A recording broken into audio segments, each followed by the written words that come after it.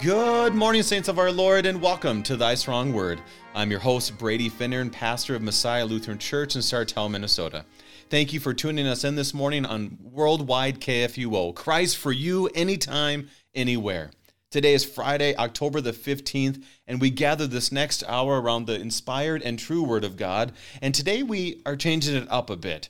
We started Leviticus with Dr. John Kleinig, who is the writer of the commentary, Concordia commentary on Leviticus, for him to do a broad overview so we could start off on the right foot, covering the main ideas, the main themes. But since we've gone through it all, what a rich time it has been to see the grace of God found in this blessed book. And since we got to the end, I was like, you know what? I want to make sure, if you're anything like me, that we can go back and review what we just did.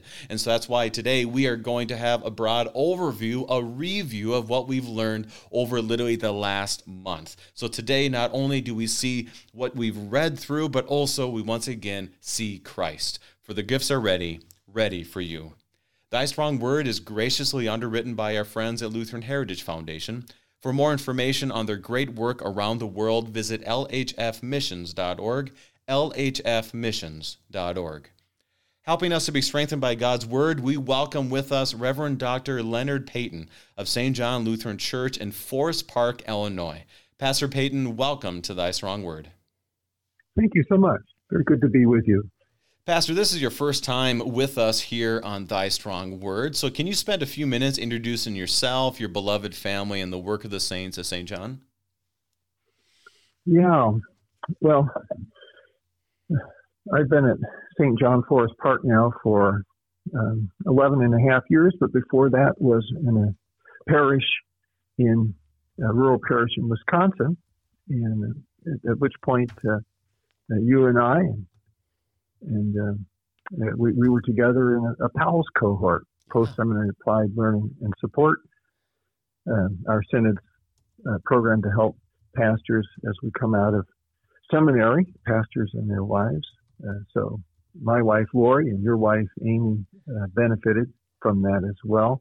And interestingly enough, now Lori and I are the PALS coordinators here in the Northern Illinois District. St. John is it's an urban parish. We are a mile and a half south of Concordia University, Chicago, and we are just a 10-minute walk from the end of the blue line and the green line, both, and a metro stop. So it's a great location, but like urban parishes, it carries with it a lot of challenges. Urban life does. Urban life is complex, and paradoxically, even though the density of population is high, people are really quite isolated and hard to get to, actually, even though they're very close. So it's an interesting place to be in ministry. Lori and I, we have our 4 grown children. 3 of them are married, and they're scattered all over the country. And we have 9 grandchildren and a 10th coming here this week. So nice. Life's good. We're very pleased. Well, Pastor, as we look at this, it does bring back a good memory when you bring up PALS, because we would go to PALS in the South Wisconsin district, and we would go to Camp Louisimo. And we would stay at Louisimo. This is a fun story to tell, is that Pastor Payton is a wonderful piano player. And so a few of us, specifically our leader, David Groth, would kind of say, okay, Leonard, can you play this hymn? And then we would kind of keep asking you to play, and it's like this kind of piano that was that didn't work in 1970, and yet we were asking you to play it in 2007. And so you're pounding away on this thing, and it was almost therapeutic for all of us, because we could just sit back and you would play and we would sing the hymns, the richness of the hymns. So that's one of my fondest memories of that time, is you blaring away on this very old piano. Do you remember that? I do. I do remember it well. And our PALS leader, Pastor David Groth, he just loves hymns and the hymnal, and so he kept me up till probably 1 a.m. that first time we did that. He just kept turning the page. How about this one? And yeah, it was lovely. What a blessing that was. And so as we Mm-hmm. know that our time there was around the Word of God, and that is true for us today as well. So Pastor, as we Mm-hmm. turn our eyes back to Jesus in Leviticus, can you begin our time in prayer? Yeah. Merciful Father, in your wisdom, you have caused all holy scriptures, including this rather odd book of Leviticus, to be written for our learning. And so we trust even that as you have blessed us with it, that we might read, mark, learn, and inwardly digest it, and in so doing, find Jesus and life. And so we pray even now as we review this book that you would give us eyes to see and ears to hear and hearts to understand. Through the same Jesus Christ, your Son, our Lord, who lives and reigns with you and the Holy Spirit, one God, now and forever. Amen. Amen. Reminder to our listeners, one last time, if you have any questions concerning the book of Leviticus, it can be a small detail to major themes, send us an email, kfuo@kfuo.org. We might address it on a future program here on Thy Strong Word, or we might just send you an email personally. And that's one of the great joys for us, is that Leviticus is very complex, but the themes are always pointing us to Christ. So, Pastor, I want to start this way. When we started this book, Pastor Dr. Kleinig, I asked him the question, why study this weird book? And he went down the list of the importance of holiness and the importance of Christ and all of Scripture being inspired and inerrant.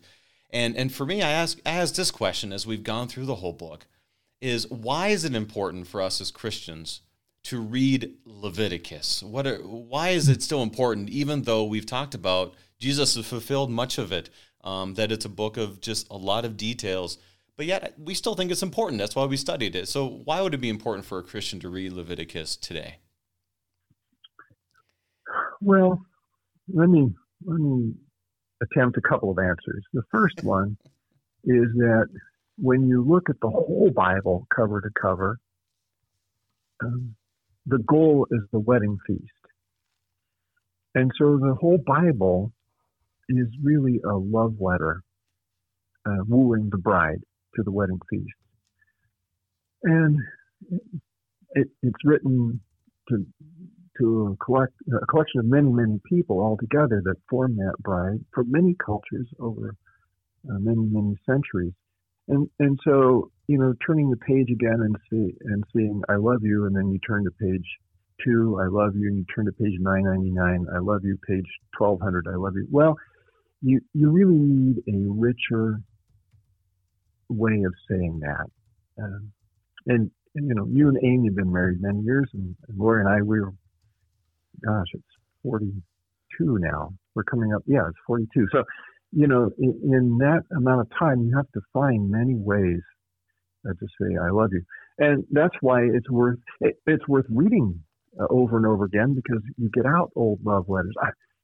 I'm betraying my age here. This is the way those of us who are over the age of 60 are. We used to write letters, and we hold on to letters. So really, I think if you bear in mind that the whole thing is a giant love letter, well, you read love letters over and over. That would be a first pass at that.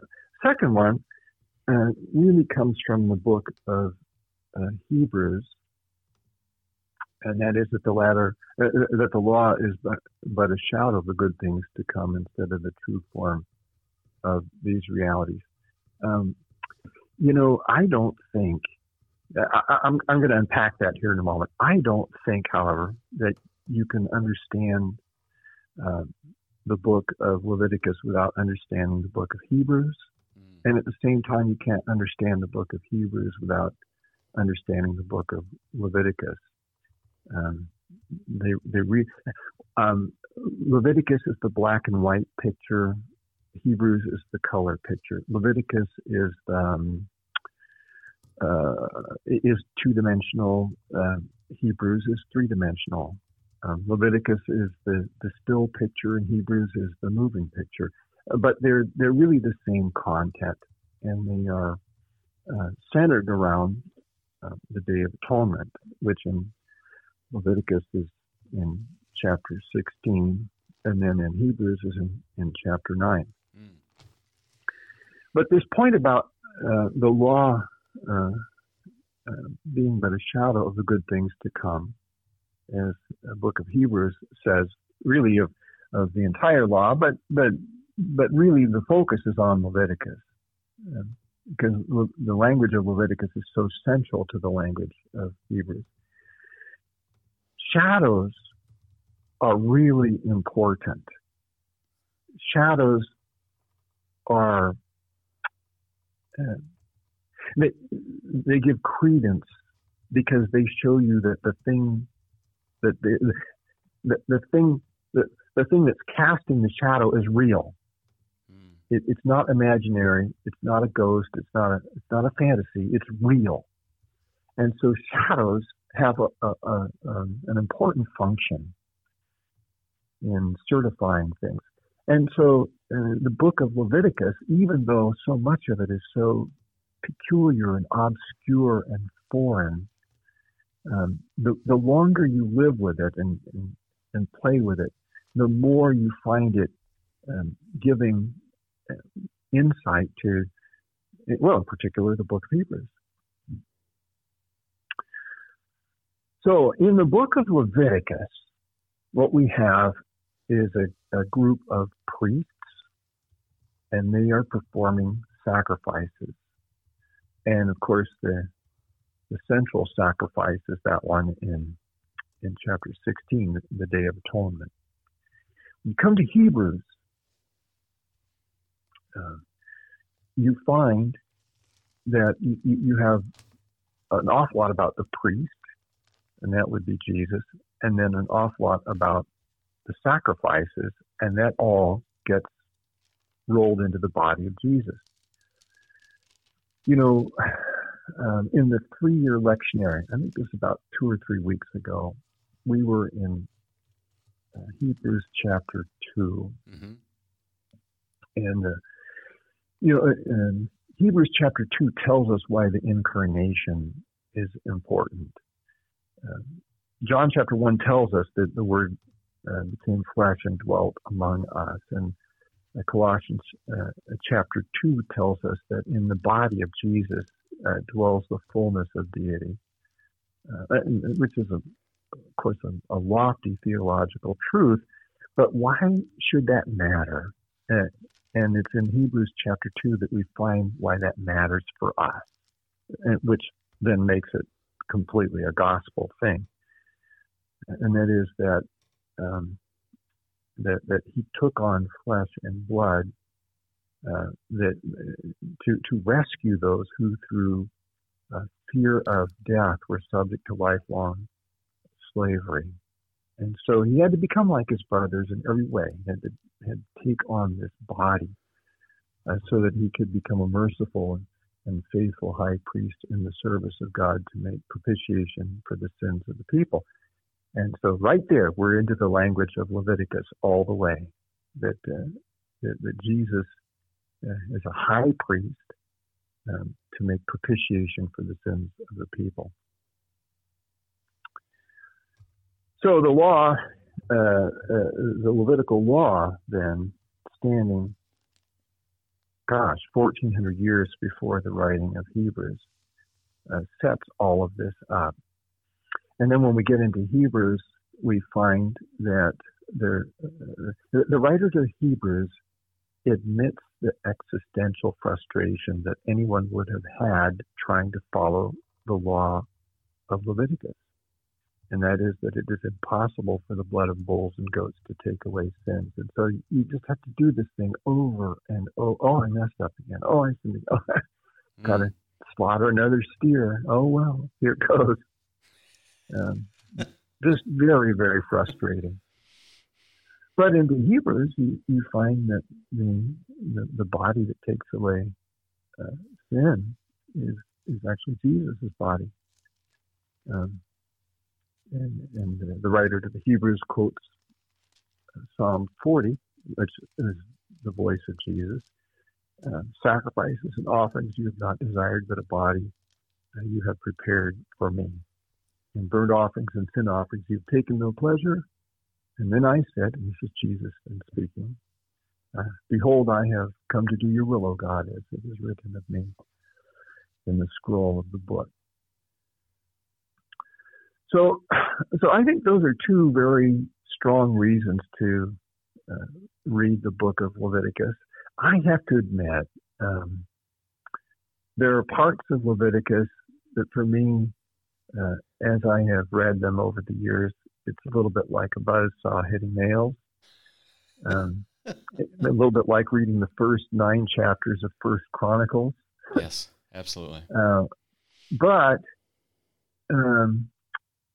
in recent years, it has become so much more vivid and compelling, and I don't drop off now as I read it. It's a page turner for me, surprisingly. Now, a few thoughts I have here as you're saying that, Pastor, is that reality of how you describe your love for your bride changes throughout your life. And I really appreciate, because you do see that common thread. God is love, on account of Christ, of course. As we look at this, the cross is right in the heart of this, from Genesis to the end and to Revelation, and continues today. So you're able to see it through that lens. It's a wonderful revelation. And at the same time, there's that understanding. We've had at least 2 or 3 pastors talk about Leviticus bringing clarity to Hebrews, and Hebrews bringing clarity to Leviticus. And as it may be, I can't admit that this was actually incredibly intentional, but we did study Hebrews before we came to Leviticus. And I think I had the thought process, but it definitely was one of those. As we've gone through Leviticus, I'm like, oh, thanks be to God, He led me to to do Hebrews first, because it did bring to light a few important themes. One of the themes was the idea of comfort and rest. So it kind of comes down to this. When in Hebrews, it talks about how the high priest still needed to do a sacrifice for himself. But now Jesus, the great high priest, does not need to make a sacrifice for himself. He makes a sacrifice fully for you. And it brings me back always to the problem I see in Leviticus, is Leviticus 10, where Nadab and Abihu don't do it quite right, and they're destroyed. And even though you have the Day of Atonement, which was a merciful event to say, this is for the sins of all the people, all the sins, right here, all the assurance, you are still left with the question, okay, so how do I know I'm not going to be like Nadab and Abihu? In my feeling as I read through. And so it really brings that understanding to fullness, where the blood of goats will not, bring a clear conscience before the Lord. It has to be God Himself. And that really is helpful how you broke that down, because you're left with that uncomfortable feeling. But when Hebrews is brought in before or after, maybe we should go back to Hebrews after we're done with this, is that fullness of the assurance that Jesus has paid it all. Those are some of my first thoughts. Anything you want to piggyback on? Well, you mentioned entering the rest, and that's in the background behind Leviticus, because Leviticus was written right after the tabernacle was completed, but before the actual wanderings began. So we finished Leviticus. Let me see if I can find it. I think it's the very last verse. Verse 34 of chapter 27. These are the commandments that the Lord commanded Moses for the people of Israel on Mount Sinai. So when you begin Numbers and the camps pull out, the trumpets blow and the camp on the east takes off first, led by the people of Judah, and then the next camp, and then the tabernacle pulls up. They're supposed to be on their way to the land of rest at that point. It's supposed to happen. And I think that this bit with Nadab and Abihu in chapter 10 is almost a kind of a foreshadowing that that people are the holiness matter is going to come up in a big way in Numbers, where the people grumble, which ultimately is a violation of the first commandment, and then later on, just fall into full-on sexual sin with the Midianites. So yeah, this rest business is an important theme that lurks behind Leviticus. And it isn't restful that you've got to keep slaughtering all these animals. But that goes right back to Genesis chapter 3. That Adam and Eve were naked and God clothed them. Well, how did he do it? He killed some poor animal and spread it out over them. Sometimes it's exhausting to read these sacrifices. Well, I'll say this too. When you read through everything, especially the first 6-7 chapters, where there's all these offerings, and you have the priest and the busyness of the priests, and you think about the Christian life now, where we are constantly needed to do things, whether you're a pastor or you're serving in your vocations, and the busyness that can overcome us. Sometimes we're just busy because we want to be busy, and sometimes it's because that's just what is in front of us. Is the craziness of the busyness of trying to be holy. So I want to kind of jump onto that, because that's where Dr. Kleinig started our whole time. Is he said the central theme is from chapter 19. He says, speak to the congregation, chapter 19, verse 2. Speak to all the congregation of the people of Israel and say to them, you shall be holy, for I, the Lord your God, am holy. And that's something that we have had a theme throughout the whole book. So, Pastor, what are your thoughts on that as you look at all of Leviticus and the pursuit of holiness, knowing our Lord is holy? How would you jump on that as we look at the whole book? Okay. Let me start from the incident with Nadab and Abihu, and then we'll work up to a broader picture. Nadab and Abihu were functioning as priests, and they thought they were, and they thought, hey, this would be cool, and so they did something. There was this sense of,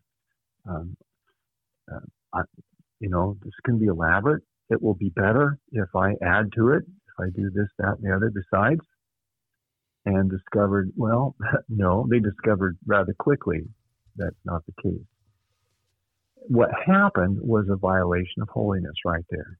The Lord had given them very, very clear instructions as to what to do. So, what is holiness? Well, holiness, as it turns out, is rather hard to define. And if we were able to define it satisfactorily to our reasoning, we would be violating the first commandment. We would be omniscient, which we aren't. So this goes back even to that idea of looking at shadows. So we piece together holiness by looking at shadows. Indeed, the Lord covered Moses as he went by, so he couldn't look on him directly. Holiness is simply God's essence. It's who he is. And to the extent that the cosmos complies and is in agreement with and congruent to that in some way or another, it's holy. And to the extent that it deviates, it's unholy. So, for example, let me give you a good example here. In 1 John, and Athanasius of Alexandria was all over this in his refutation of Arius. If God is love, at which we as Christians confess, to love, love is a transitive verb. You have to have a beloved. So if God is love and God doesn't change, then there has always been a beloved. So you don't know from that the Trinity, but you know that God is somehow at least two persons. And love, and especially in the New Testament, there's this word that's so useful that really talks about doing what is good for the other person. And so that's built into God. And really, so much of this holiness code is really about love. It's about doing what's good for the other person. Indeed, this is what's built into that probably most modernly conflicted region of Leviticus chapters 18 and 20 that talk about sexual sins. Love is not doing what pleases me or makes me feel good. Love is about doing the thing that is good for you and all my neighbors. And so what we do with our bodies, in particular sexually, is integral to that. If I go back to an idea that I said earlier, the whole business of the trajectory of the whole book being a wedding feast, from all nations, from all tribes and peoples and languages, and it's a numberless multitude. Well, that means, therefore, that there had to be an awful lot of sex to get those people to that multitude. But there are ways that happens that help people get there, and there are ways that happens that are injurious. And certainly in our time, we've run into a lot of that. I was interested, looking back at chapter 20 of Leviticus, right up front, there's this prohibition of Molech worship. Well, Molech was a god that you offered your children to so that life would go better. And I'm struck by how that has become legally systematized in our country. It's just a very sad thing that we have this Molech worship going on. Where were we? I don't know. Well, Pastor, let's do this.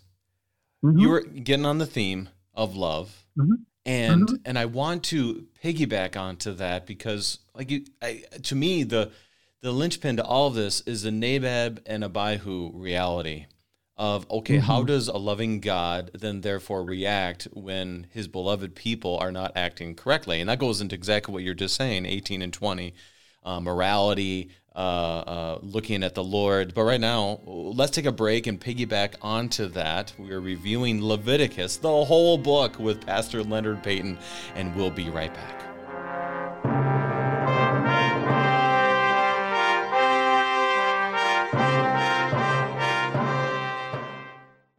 Take a look around you. Look closely. Immigrants in the United States and their U.S.-born children now number about 81 million people, or 26% of the population. So chances are there's someone right in your community who doesn't speak English as a first language and who doesn't know Jesus. The Lutheran Heritage Foundation can help by providing you with free Lutheran books translated into over 90 languages. See their complete list of catechisms and Bible storybooks at lhfmissions.org.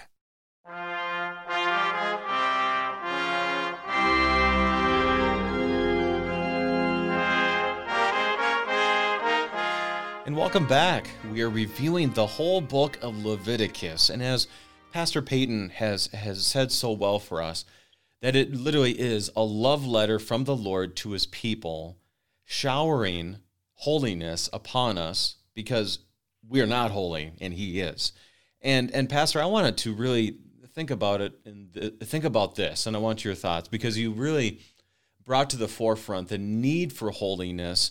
And we can look at this and go, oh my goodness, because if you look at all the sexual immorality laws, that evidently there's a problem among families and their immoral behavior. There was a child sacrifice to Molech.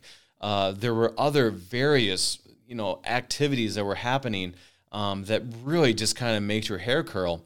And for us, it really comes down to seeing, if you see it in context, with Nadab and Abihu, we don't want that to happen again. So all these laws, one, show us, okay, this is the boundaries, but also it's done out of love because the Lord wants us to be with him. As it tells us in the New Testament, he wants all to be saved. He wants all to be part of his holiness. And so really one of the striking things for me was to be able to see all these laws and these offerings given to us out of love because he wants his people to share in this holiness. He wants his people to be with him. Any thoughts on that? Yeah. The prophet Ezekiel has language from Leviticus just woven throughout his book as well. And it's Ezekiel that tells us that God doesn't desire the death of a sinner, but that all the sinner would repent and live. So yeah, that's true. That is exactly what these laws are about. And we understand this from natural law. I mean, let's just start with the law of gravity. God is the author of that law, and we all know the law of gravity, and we believe it. If I jump off the bridge, I will splatter on the pavement below. We know that. And God's moral law is really the same kind of law. It's not it's not put there to rob you of your joy and your pleasure. That's not what it's for. All of this, and this goes back to what I was saying even about holiness and congruence to God. It's just simply, this is the way it is. It's not mean-spirited. God put this out for its boundary value. And indeed, all of this ceremonial law, again to St. Paul's point in Galatians chapter 3, chapter 4, chapter 3, that the law was a schoolmaster or a teacher or a tutor to lead us to Christ. Well, gosh, is there anything better than having life in Christ?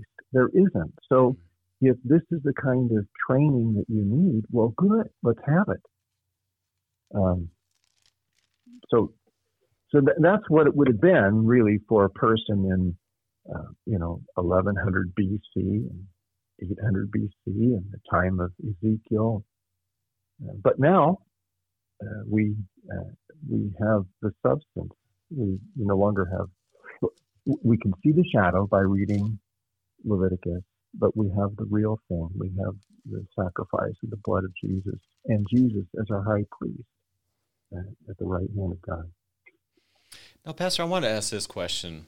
Is when I was at seminary, and there's a lot of times, especially when you're 24, 25 years old, and you're sitting among this guy named Dr. So-and-so, and we were sitting in fourth year class, and he asked us, okay, all right, gentlemen, let's look at Leviticus. So we kind of looked through the main themes and everything we've gone through here. And then he asked, so why do we no longer do the grain offering, do the peace offering, have the Day of Atonement, get out the male goats, get out the turtle doves if you're poor? He went down the whole list. And at that point, we're all terrified to get the answer wrong. Because you're at that point when you're like, oh, I'm going to be a pastor soon. I don't want to get this wrong. At that point, we were kind of flabbergasted on what to say. Not to say we didn't know the answer, but we were scared. Pastor, why? So answer that question for us. This is something I think a lot of our listeners will deal with. Someone will say, hey, I see these laws in Leviticus. You're not following them. But yet you want to use it as a club against us. What would you say to somebody, where it's like, okay, why don't we follow this, and how do we look at it faithfully as Christian people? Sure. So why not slaughter bulls and calves and goats and lambs? Why not do that now? And the first answer to that is really the answer to every Sunday school question, and that is Jesus. Right? John the Baptist said, "This is the Lamb of God. This is it. This is the guy." who takes away the sin of the world. And Hebrews chapter 9 and 10 make that point very clearly too. So that's the first part of the answer. I think that your question is going after, and correct me if I'm wrong about this, mm-hmm. Well, what about those parts of Leviticus that are, okay, let me phrase it this way. Is all of Leviticus complete now and therefore not binding? Yeah, that's the question. Is that a little bit what you... Right. Okay, mm-hmm. Okay. Yeah. Mm-hmm. So what about, say, the sexual purity laws? Are those not binding now? And the importance of those questions is, do we see those going into the New Testament in some way? And the answer is, well, yeah, we do. You see those very clearly going into the New Testament. And so the prohibitions of things like adultery and same-sex relationships. So those are not ceremonial laws that were completed with the death of Christ. Christ died to fulfill the law, all of our sins. Those of us who were greedy or gossipers or swindlers or you name it. He died to be the propitiation for all of those sins. And so in that sense, he has fulfilled the law. But that doesn't mean that the law now is defined away from sin being sin. There are sins that are still sins. And a lot of them are listed there in Leviticus, in particular in chapters 18, 19, and 20. Mm-hmm. It's still wrong to give your child to Molech. It's still wrong. That was not a ceremonially prohibited law. And as for things like the prohibition of eating lizard gizzards, that seems to have been a religious practice of the peoples around Israel. And so that principle still obtains for us, even though, I could eat fried lizard gizzard and not have any qualms of conscience. If, however, I noticed that there was an entire religious movement and half the people on my street were members of it, and it was a false religion, and part of their practice was you eat lizard gizzards, then I would need to stop doing that for exactly that reason. Just because I would not need to, I would need to be distancing myself from the worship of a false god. So what I'm hearing here, and I've experienced this whole time. If we were to have Leviticus without Hebrews, obviously, to have Leviticus without the cross, seeing it as a fulfillment of vast majority of this book, it leads you to exhaustion, frustration, and a very seared conscience, because you always feel like you have to do more. But then at the same time, I feel like we will live in our world today, sometimes by laws that are very clearly in Scripture, and some that we've made up ourselves. And we have that seared conscience. And so I'm trying to think of this, and as a pastor, do you see Leviticus as something that would bring people a comforted conscience?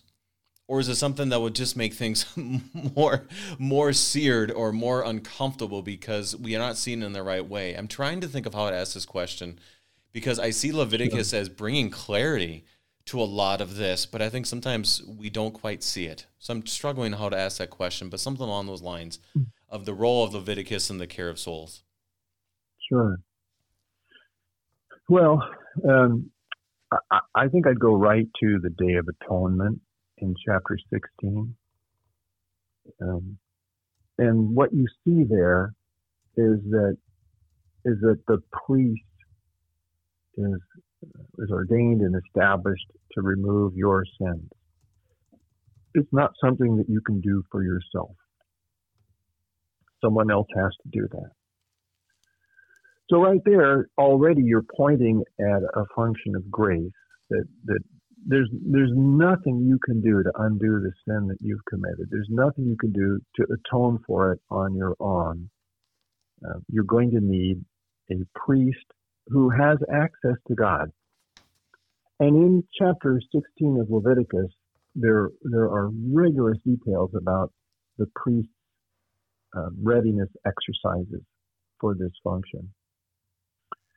And so he goes in before, and he's really taking the sins of the whole people with him as he goes into the holiest place that one day a year. I think that would be the way to work it. Again, I just don't think it's good to read Leviticus apart from reading Hebrews. Mm-hmm. I think it is an exercise in frustration. And furthermore, as I read the rest of the Old Testament, it's striking, in particular by the time you get down to the time of Hezekiah, king of Judah, and Josiah, and you realize, oh my, these people haven't been they've not been keeping these laws. And Jeremiah even says it, it's why they have a 70 years exile into Babylon. Those laws were so demanding, and the people just decided, no, we're not going to do it. It was overwhelming to them, and missed the whole point that it was to lead them to Christ. And so for us now, give me some more encouragement for the Christian to be able to take from Leviticus what we can in light of all the, what are good things for us to take away that we would say are still binding for us today? Do you have any examples of that? Sure. Again, if you remember that the whole goal of this whole book is to get you to the wedding feast.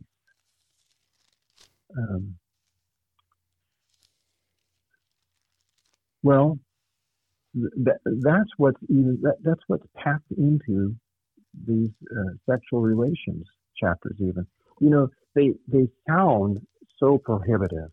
You don't do this, and you don't do that. You don't do this, and you don't do that. When in fact, it's all of it is designed to help them be fruitful and multiply, and to see more joyous people at that great wedding feast from all nations and tribes and peoples, languages and tongues. So it isn't; those laws aren't really. They're not mean-spirited.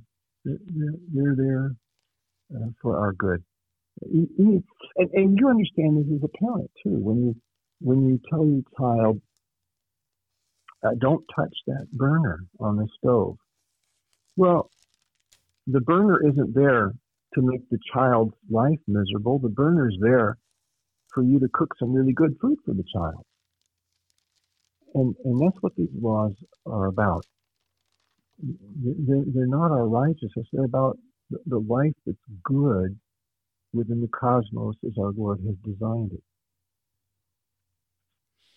So as we look at a few other thoughts I had was in chapter 20, it talks about the sexuality realities, and then it talks about not going to a medium or necromancer.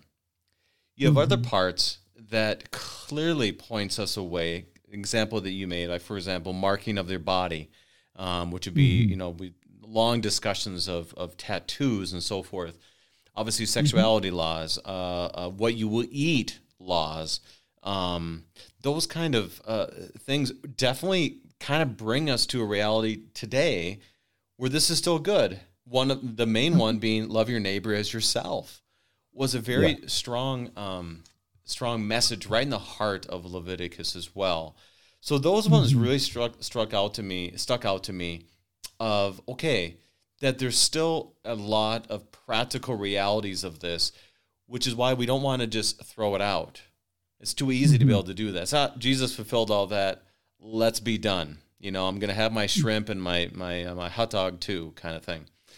And so that's something I really do think is important for us as we look at Leviticus, is to not dismiss it.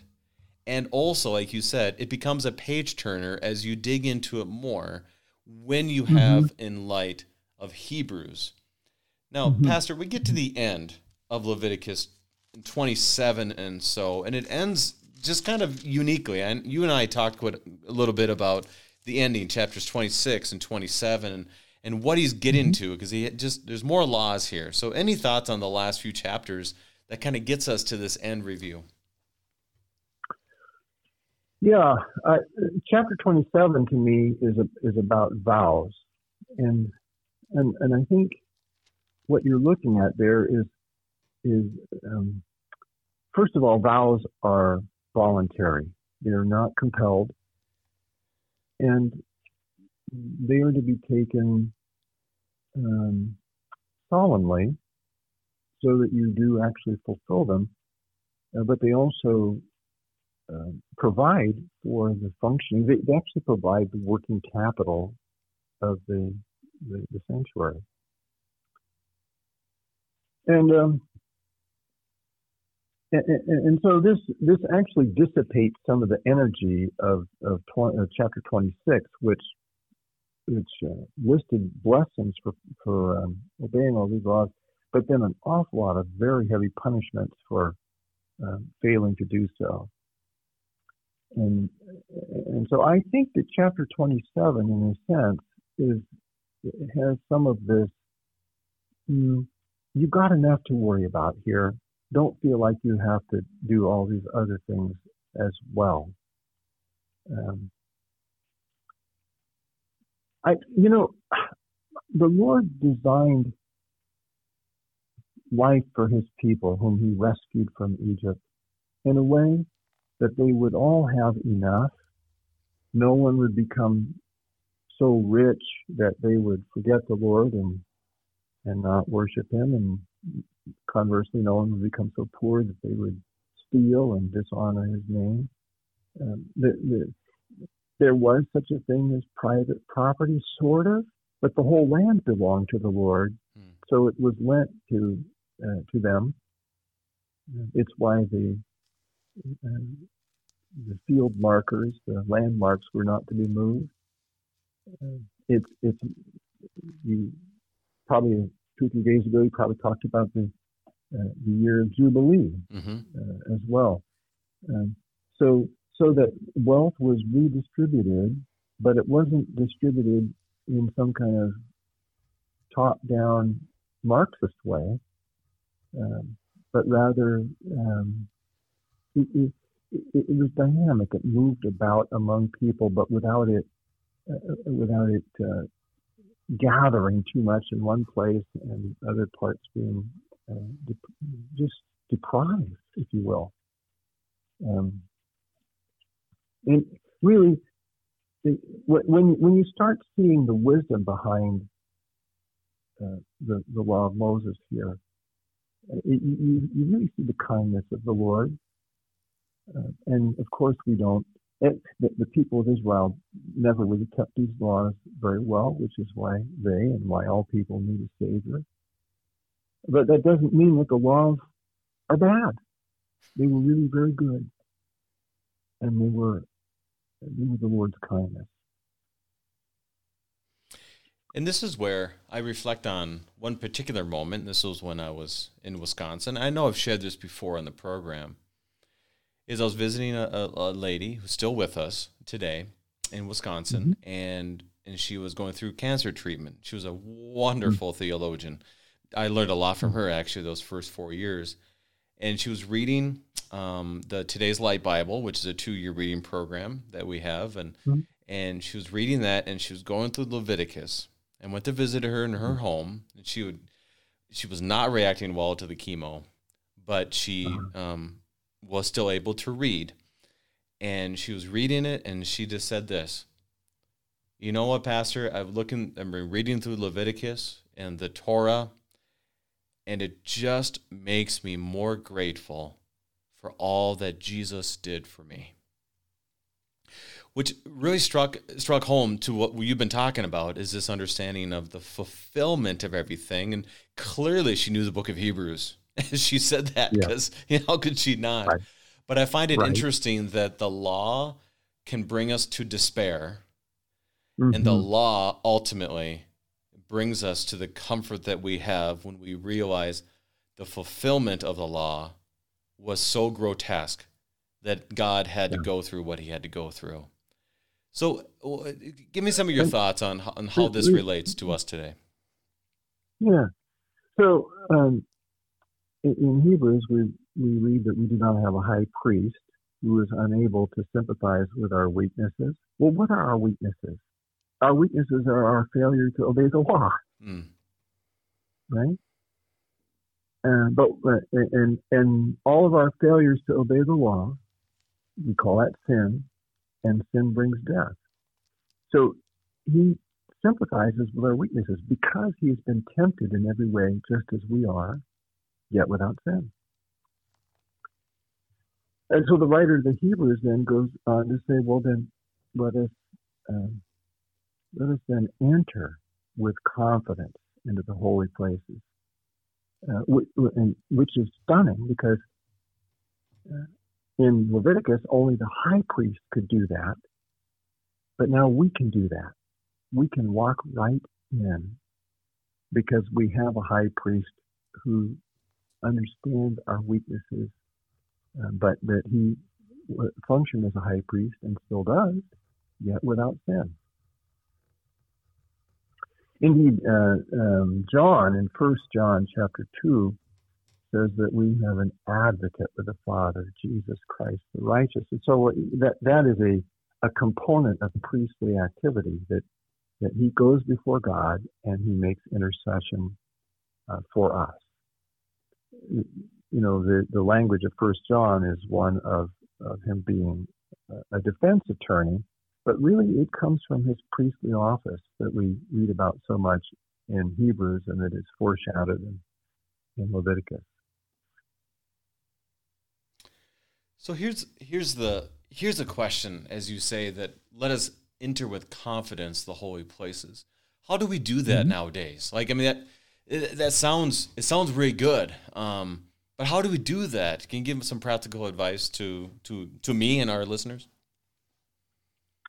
Right. Well, that's from Hebrews chapter 10, and the language is really about the divine service. Therefore, brothers, since we have confidence to enter the holy places by the blood of Jesus, see, that's Leviticus language all the way, by the new and living way that he opened for us through the curtain, again, more Leviticus language, that is through his flesh. So he evidently is the victim, the sacrificial victim.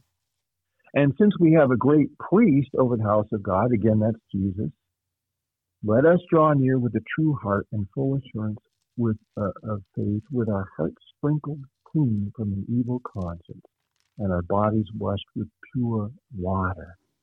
Oh my, that's straight out of chapter 16 of Leviticus. Yeah. All of that washing that goes on, and then the couple, actually chapters 13 and 14, the leprosy chapters as well. All the washing that goes on, and the pure water is the water of baptism into the name of Father, Son, and Holy Spirit. And so the writer of Hebrews goes on, let us hold fast our confession of our hope without wavering, for he who promised is faithful. And then here's the divine service stuff.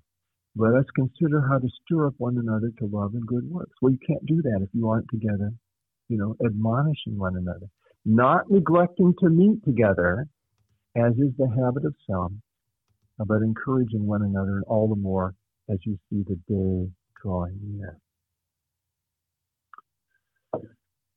We could go on because there's some hard language that follows that, but my point is,